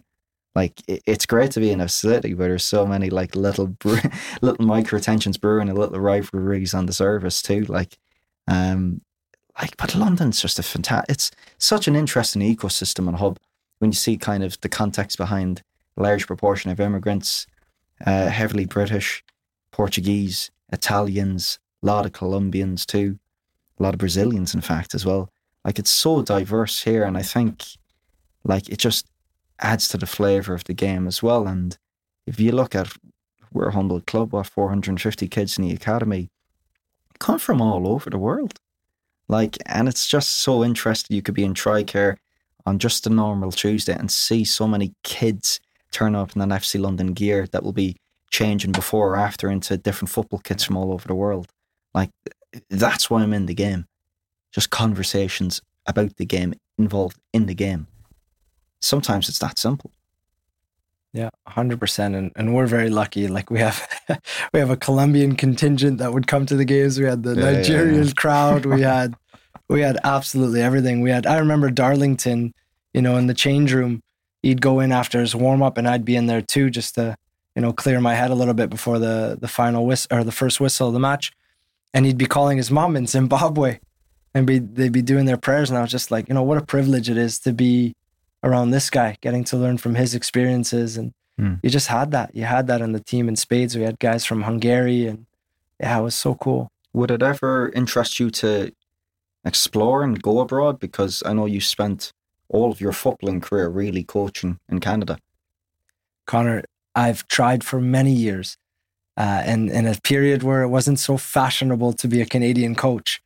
I've saved all the emails. I have hundreds of emails putting different type of CVs to try to get showcasing my work and try to get myself out there, and telling clubs I'd come over for free and I would clean boots. I'd do whatever the heck it took. And I didn't get many replies. So I tried. I really tried to leave. I really tried. And I think now it's a point in our country where we've just qualified for a World Cup. We're hosting another one. The whole energy around Davies and what he did at Bayern Munich, our women's national team winning an Olympic gold medal. It's kind of cool to be Canadian, but at the same time, I think the footballing world is realizing it actually doesn't matter where you're from. If you're a good character, if you have the right intentions, if you have methods, and if you can work part of a team, it doesn't matter where you're from. And I think, 10 years ago, kind of when I was getting kickstarted and into my journey, it was very, very hard to find that connection point. And so right now I am open. I'm open to different projects. I was very clear with the ownership here. I'd be here for 3 years and I would set a foundation and I would help succession planning and I would help the club in the right direction. And then we also have a strategy where I'd stay tied into the club for life, because anywhere I've been, in any project I've been, I still help. So it's not a case of I've worked or coached a player or a club and I'm out. No, I'm a coach for life. That's what I do. It's in our core. You're the same way. So yeah, I don't know. I don't know where things will take us. But yeah, I'm totally open. And it's cool. I was speaking to a kid here in Canada. He's, I want to say he's 17. And he's going on to his UEFA A, and he's actually on pace to be the first ever UEFA Pro coach. Sorry, the youngest ever UEFA Pro coach. And he's a Canadian kid. I just think that's so cool, right? That he's pursuing that. So yeah, it's a different time. It's a different time, and the ecosystem is aware that everybody's the same if they're striving. Obviously, like you spoke about at the start of the podcast, you can only connect the dots looking back in hindsight. It's impossible to put a pin in the future, really. But if we were to look at of the book and on the life and the times of YIANNIS TSALATSIDIS, if you were to look into that next chapter of exploring abroad, if it happens, what do you think it would look and feel like in 5 years' time? I don't know, man. But look, the coolest things are always beyond the wildest imaginations. Right? Like if you're talking blank slate, anything can happen. Like I can only imagine what would happen if we found the right project where there was some leadership that carved space and said, look, bring your 4 or 5 best people and go and write your story, man. Like I actually don't care where it is. But if you give me the space and some resources and let me bring some people, and there's 2 people I want to pay it forward to. I'm not going to share their names, but if I had the opportunity, they would be the main actors in this story for everything they've given to our country. And these are the guys, when you hear and feel me speaking and learnings, like these guys are behind me and have invested so much in me. One of them's not even in the game anymore. So whatever that chapter would look like would involve those two and making them the heroes and celebrating them in the light that they need to be celebrated in. And there'd be guaranteed success. So if you're talking blank slate, it's like, yeah, give me 5 years with some of my A-star people and let's see what can happen next. And I mean, I suppose overarchingly, looking at your own development, do you believe there's a lot more lessons to be learned? Is there a lot more to be explored? I think I'm going into my 14th year of coaching and leadership, 6 or 7 years as a director. There's those days where you're feeling so high and things are clicking, and then there's those humbling days. And honestly, I honestly feel like I'm just beginning. Like I really feel like I'm in my slow down phase these last 3 years or so. And what I mean by that, I've shared it with you before. I'll share it with the audience. Like I deliberately carved out a 5-year space in my journey where things were going to slow down. I was going to try to grow more staff member. I was going to try to upskill more staff member. I was going to try to share my learnings, the part where I really felt responsible about the ecosystem in our country. So I'm in like year 3.5, 4 of that, where it's like slow down and see things, step back and see things. It's not a case of trying to be right, but trying to be less wrong. So that's where I'm at in my journey. And I think this next little while, I get a feeling that things are going to accelerate. And when things accelerate, there's a lot more humbling and learning to come as well. So that's nonlinear. And it changes at different intersections, whether it's coaching or leadership, leading up, leading down. You need those moments. I'm huge on Ray Dalio's learning cycle. If you've ever seen it, it starts like it's this line that turns into a loop that accelerates. And at the base of the line, there's a goal. And then the loop starts to curve down. It's like the goal starts hitting a learning or a mistake. And then you're in the belly of the beast, and then you propel out. And the belly is where the learning and the change has to happen, right? If you really think of it, it's a microcosm of the hero's journey, which I know you're huge on. You've put me on to that path too. So yeah, I'm big on the learning curve, and I have the awareness, and I choose to take the perspective that whenever I am in the belly of, the learning, you can think of that arc too. Like you can try to run up the arc to continue upwards, but sometimes you're going to get pulled downwards. Yeah. There's a gravity, and that gravity is you've not really faced the lesson you're supposed to face. No. You've not really listened to the universe. It's going to slap you one more time. So go back up and try it again, and go back up and try it again. And then you find that momentum and you accelerate and you pass that learning. And then you've gone on to a next goal or a micro goal, and the universe will hit you again, or it'll humble you again with another learning. And then it's like, well, what's this one? Am I looking in the right place? Am I asking questions of others or myself? Right. And how do I create that momentum to get out again? And it's failing forward. Like I choose to see that perspective of failing forward, because if you don't, you're done, man. You're done, because you're always going to get humbled. And if you choose the victim mentality, you're going to stay in that pit, and no one's coming to save you. It's not always common, though, that people get out of that pit. Some people stay ravaged and locked inside the belly of the beast. What we spoke about earlier on, like the nadir of the Scorsese game in the context of their season. That could break certainly an awful lot of people. There's in fact some people, I believe, stagnated and they never grew after that game, and they would have been left behind too. So it's interesting. I mean, like, what tools would you have for people that get to the belly of the beast and don't know how to get out? You know what? There's two. The first one we spoke about was the curiosity piece. Yeah. What did I do wrong? How can I do better next time? Who can I learn from? What was my gap? And the other piece is the self-care. And I think we need to speak a bit about that too. It's like, it's showing the compassion for yourself. It's like, whoa, you hit this hurdle, or you're in the belly of the beast, or you're in the abyss of the hero's journey. It's like, whoa, like that's a privilege to be there.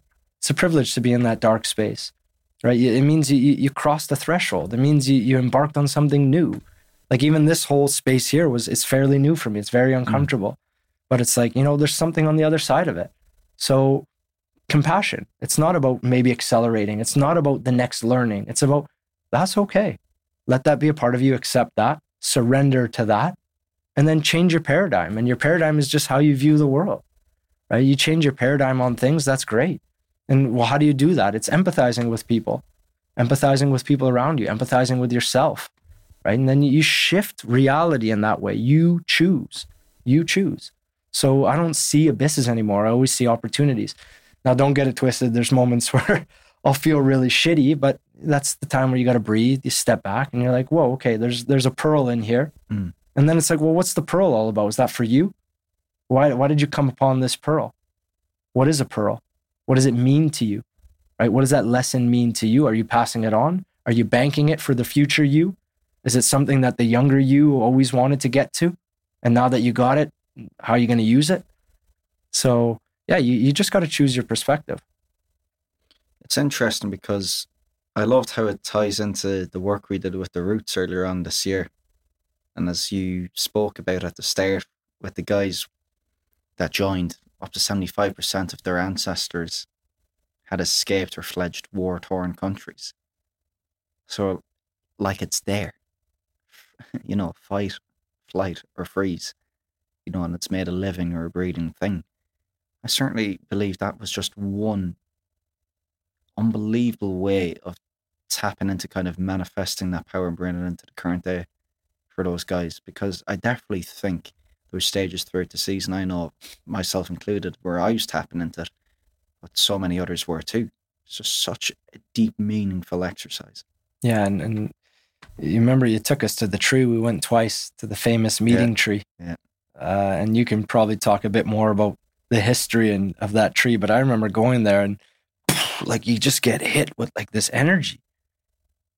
And I know some of the guys felt it, some of them probably not. There's something about being open, but I felt an energy when we went there. I felt that space was safe. I felt that space had energy, like there was something there. So all roots really do have healing power if you choose to create the meaning of it, right? So that's up to you.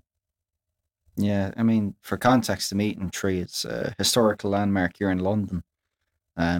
Rose to prominence throughout, the mid to late 1800s, when tens of thousands of people would have escaped the plantations down south in America and would have fledged north in, the blind hope of just for an opportunity beyond their wildest imagination. And they took the path of the Underground Railroad, and one of the last stops was this lovely meeting tree, the Westminster Ponds. And throughout decades upon end in the 1800s, it housed tens of thousands of families that sought refuge underneath the tree. And yeah, look, we were there once with the guys, with the League One men, and then the second time we brought back all the captains from the leadership council that we have here in the club. And it was just such a poignant moment in the season, both instances. One that was, the first time we went was knee deep, right in the heart of the season. The second was the day before our very last home game at Tricare.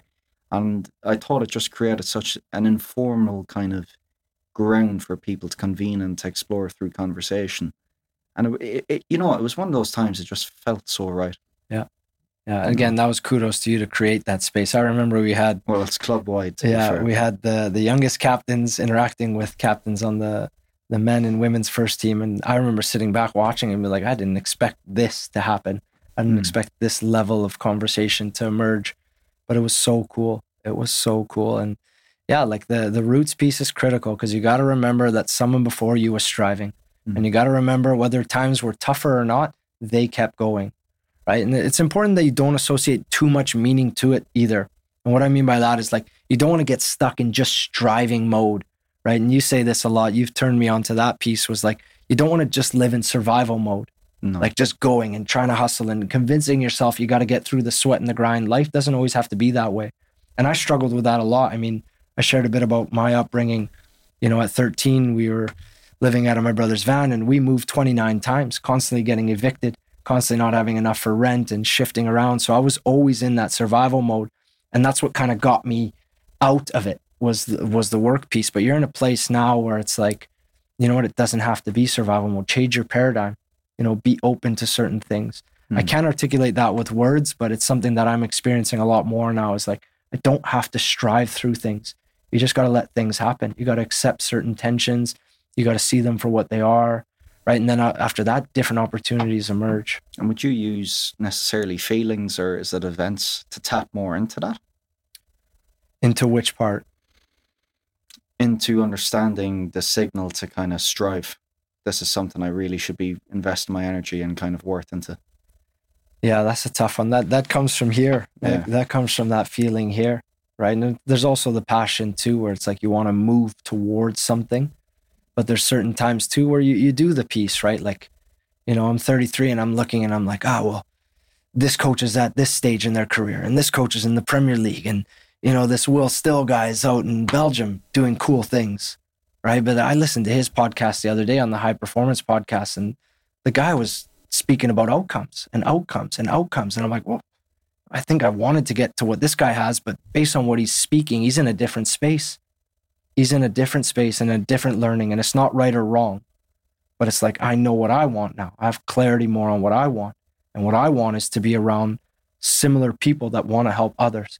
I want to be around similar people that want to help kids in a long-term project. I want to be around people that are joyful in the hardest moments, because I struggle in those moments too.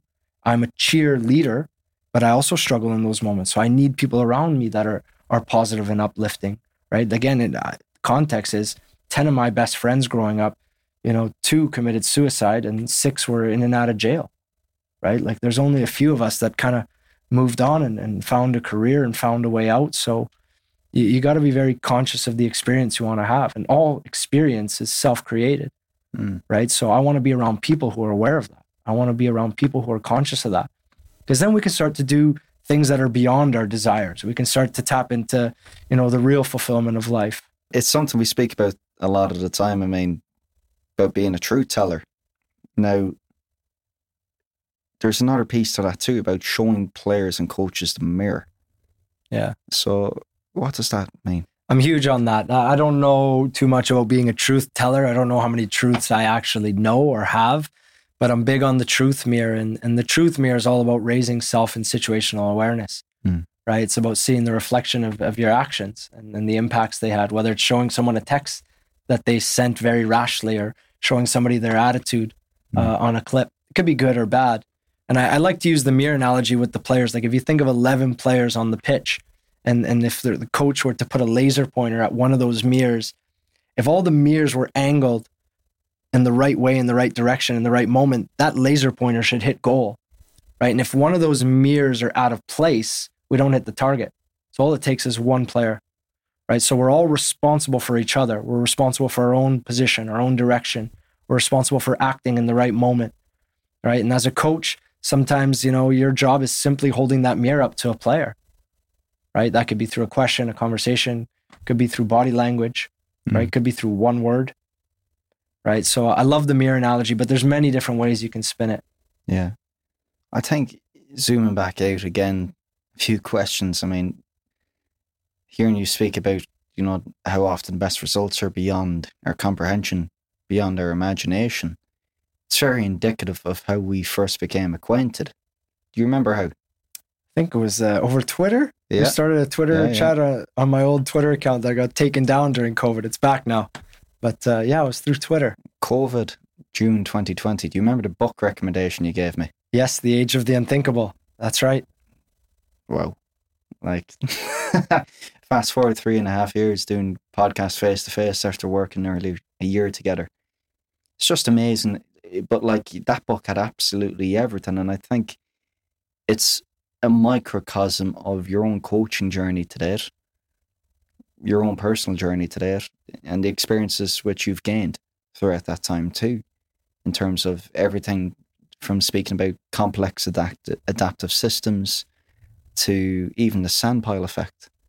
And we spoke about the sandpile effect there probably a month ago now, but the way you articulated was basically, if you can add one more person, one more player into a system, the degree of complexity which that now creates, it's often hard for people to harness and to kind of manage.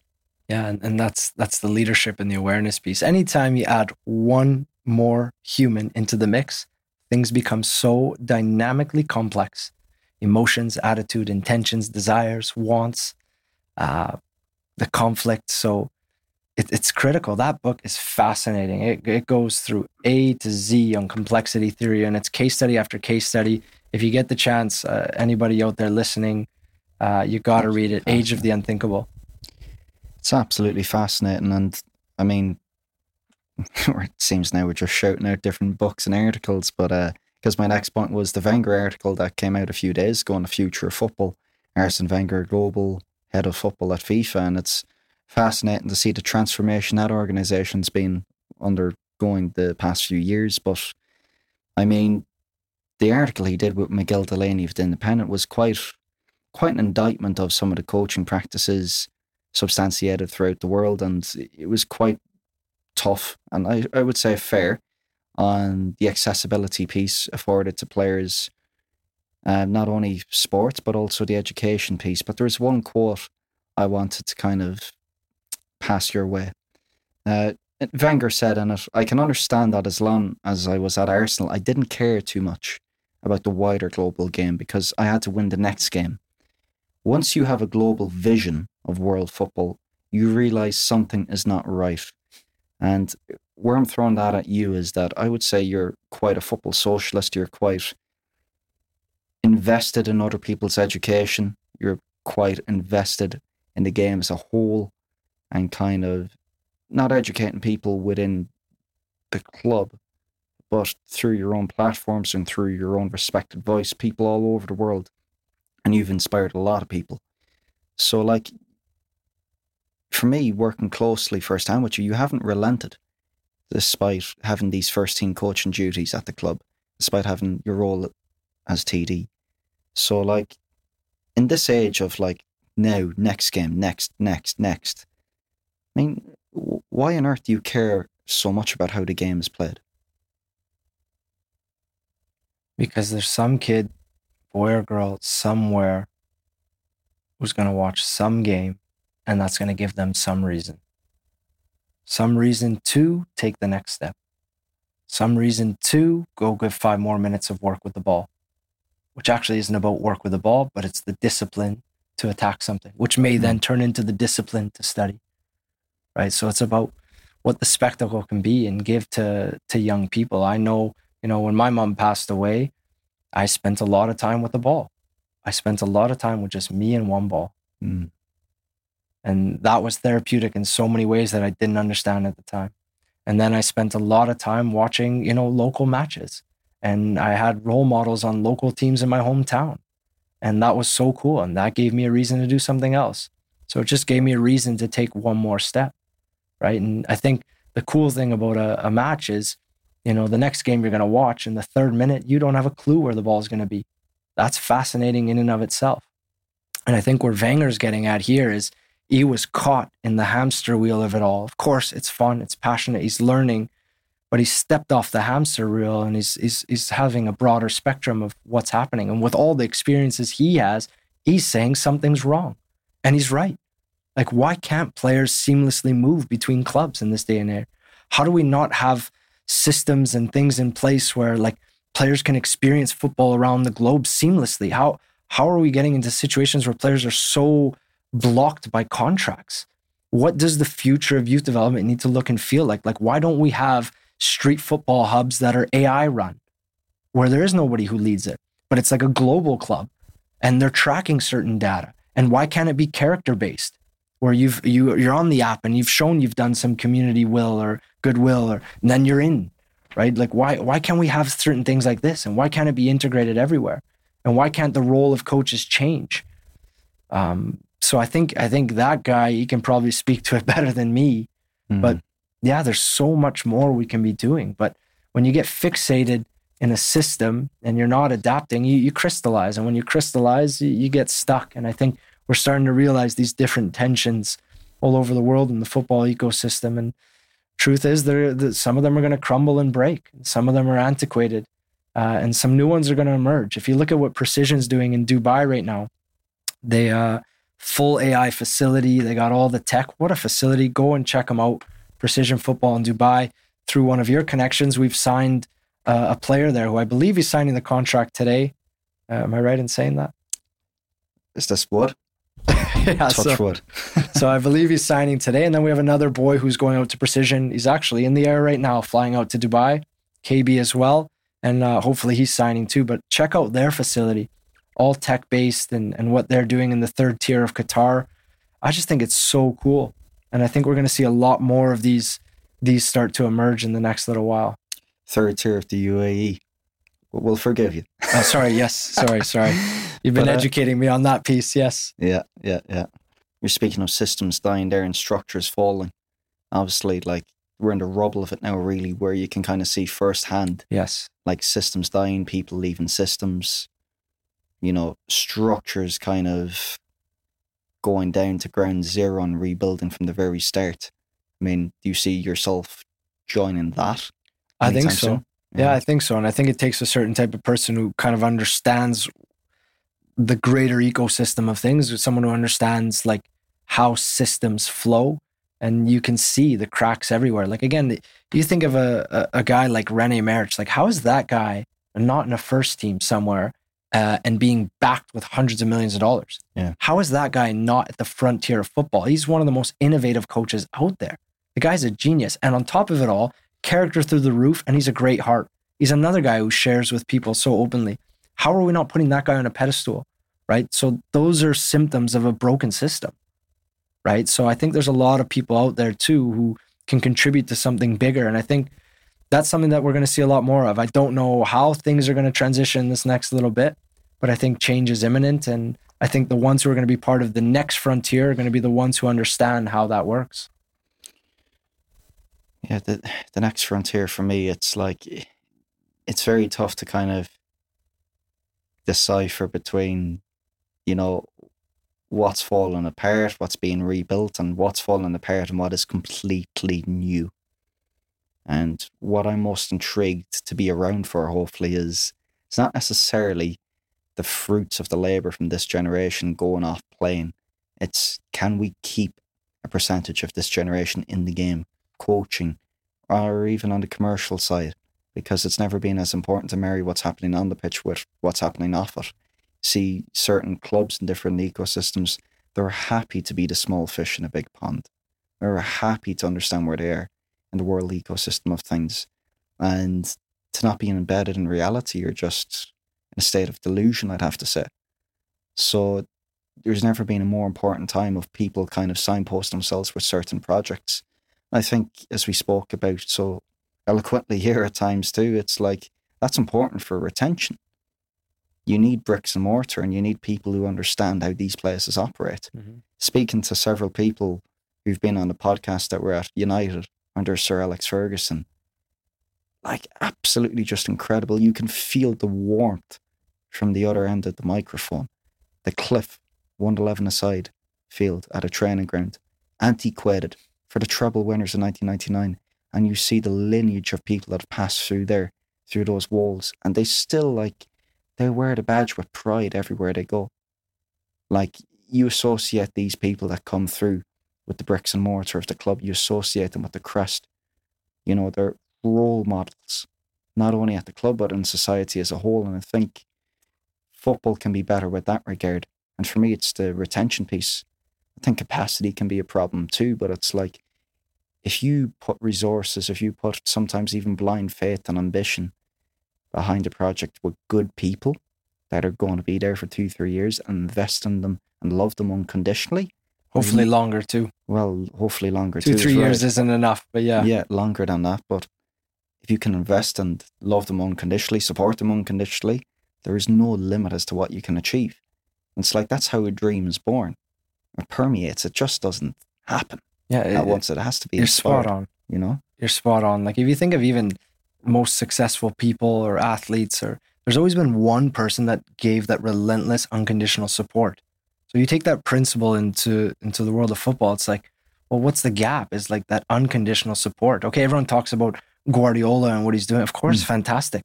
But that guy has unconditional support from the top, right? So how are we losing people who, should be getting that? What do you see now about talent performance pathways? Any certain patterns that, it's boiling right under the surface now that you believe they'll actually become quite commonplace over the next decade or so? I think there's a critical window that we're missing in development. And I think there's something around that 14 to 16 years of age where players need experience abroad. Like, how cool would it be that, like, in your academy, there's an agreed upon timeline. Like, we don't have a U15 team. Why? Well, you're in the academy, but by U15, all 23 players disperse and migrate for a 6-month piece and partner clubs around the world. So they go and live in different languages. They go and live in different cultures. They go and live under different coaches. And then they come back and then they continue their pathway. Like, that is an accelerator. So what I'm getting at is, like, how do we add these little micro performance accelerators or experience accelerators into the pathway, right? Like, that linear pathway is done. That's part of the antiquated way. You can keep chasing that like everybody else, but how do you be unique within that? So I think those are like little things that directors and owners need to be thinking. How do you create these safe migration hubs? And I think with MCOs starting to emerge more and more, huge opportunity to do that within your own system, within your own language. I think we're going to start seeing micro MCOs, which is like ownership groups in like 3rd or 4th tiers that have clubs across the globe, which is, I think, a hugely untapped market, right? And the integration that can happen within those systems too. Yeah, I think it's being able to cross-pollinate resources and perspectives for the better, because, yeah, it just strikes me as, like, there's certain people I'd love to see work together in the global game. I'm not going to name names now. I think you know who I'm speaking about. Certain people within our friend group, our pioneer group, so to speak, that I'd love to see work together. And I think it would be of such immense benefit and resource for the global game, knowing where these guys' intentions are at. So it's a case of, how do you get all these people in the one room with the one vision, just and go, and go, and go, and go? Like, for me, that's the $1 million question to solve. Yeah, I don't know the answer. I think there's something about just starting. There's something about someone listening to this here by chance or by passed on from someone else who says, you know what, who are these guys? And who are those other people you're speaking about? Let's get into a conversation.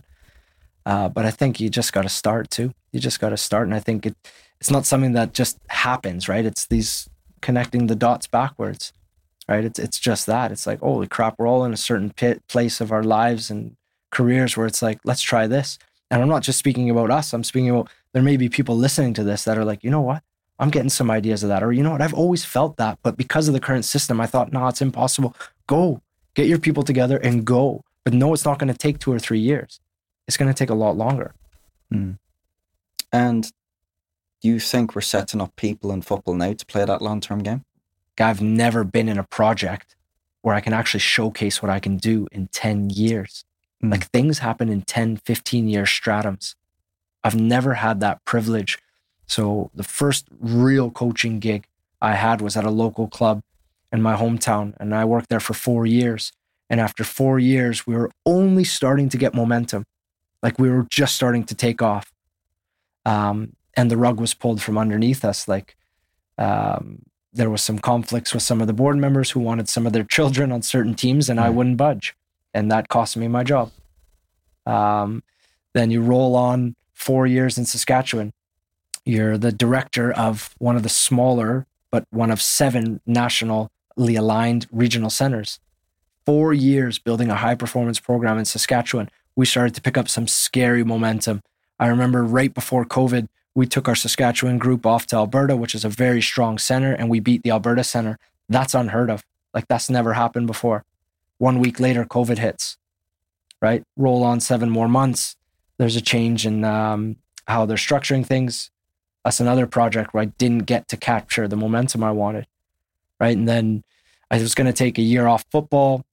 I met a guy on an A license, Tommy Wheeldon. He invited me into his environment in the CPL. I spent a year there as an insight analyst and an IDP coach.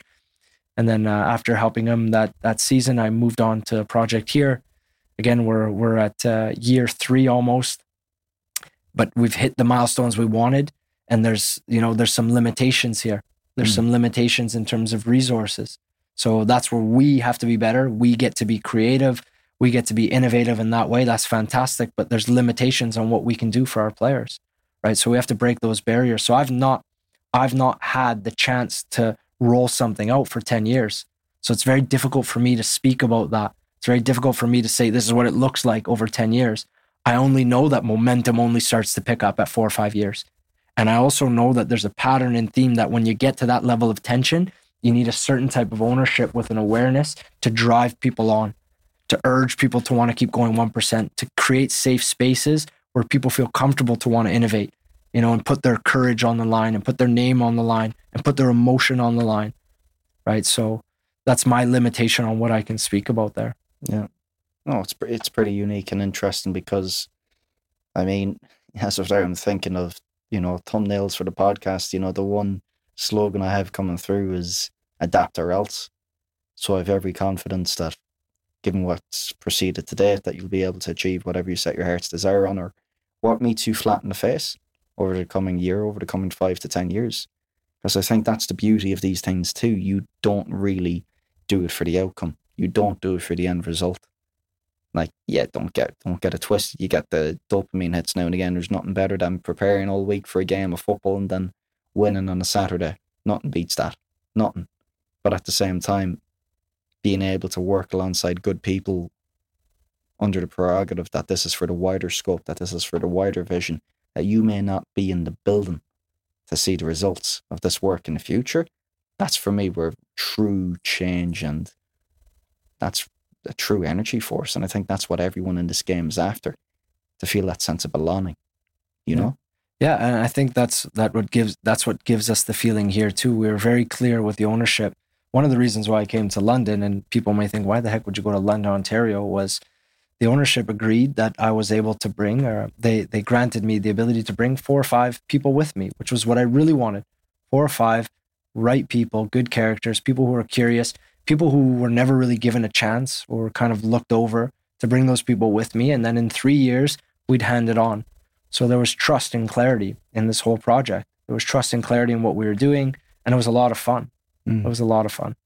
Still is an awful lot of fun too. But I mean, undoubtedly, there'll be a lot of people listening to this podcast, and you could have anything from coaches, directors, executives listening.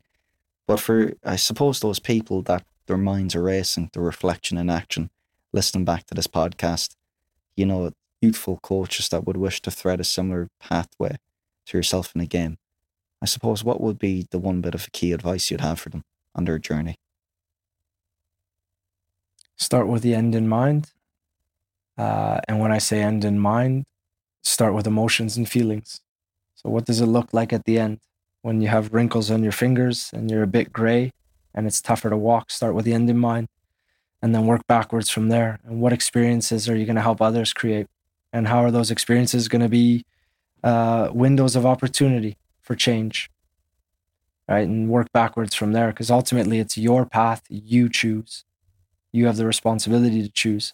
And there's no right or wrong path, whether you stay in Canada, whether you go abroad, whether you're in the Premier League, right? So it's having that awareness. And we did an exercise with the first team. At the beginning of the season, they each had a piece of paper, and we asked the same question. I said, how do you want the season to end? And a couple of the guys were a bit perplexed, and I said, no, you need to write it in full to me. And that was their ticket to get on the away trip. I don't know if you remember. Yeah. If they didn't bring their envelope, they weren't getting on the bus. So they had to write in full depth what the last day of the season looked and felt like for them. And they had to write it with as much emotionalization as possible. And then what that becomes is a reference. So when you talk about the Skrskopi game and we take a 4-0 beating and there's embarrassment around that, you better believe that that's another anchor that those guys are starting to think like, whoa, this is not how the story's supposed to go. That's not what I want. That's not what I've chosen, right? So you have to reflect and you got to go back to that. And I think that was a huge piece for us, for the guys to look forward to, because there were some grueling days where there was those winter months at BMO or those 3-hour sessions that we were running and just didn't stop, right? But when you know what the end looks and feels like, you have a reference, right? And then it makes it easier when you're in the abyss to look for certain tools and find a way out. That's some absolutely outstanding advice to close the show. Yanni, I have to say I'm extremely grateful for you accepting the invite to come on today. I know you don't do these very often. And yeah, look, I think what you've just shared with the audience of this podcast, and hopefully a few more listening as well, is absolutely valuable gold for them. And there'll be a lot of people that will take different messages away from this, but I have to admire your sincerity coming on, giving us the whole backstory, football wise, personal wise, and I think it makes you into the guy today. Inspirational leader, what you've done for your staff, what you've done for your team, what you've done for your club. So I'd like to pass on that message too. Thank you for creating the space.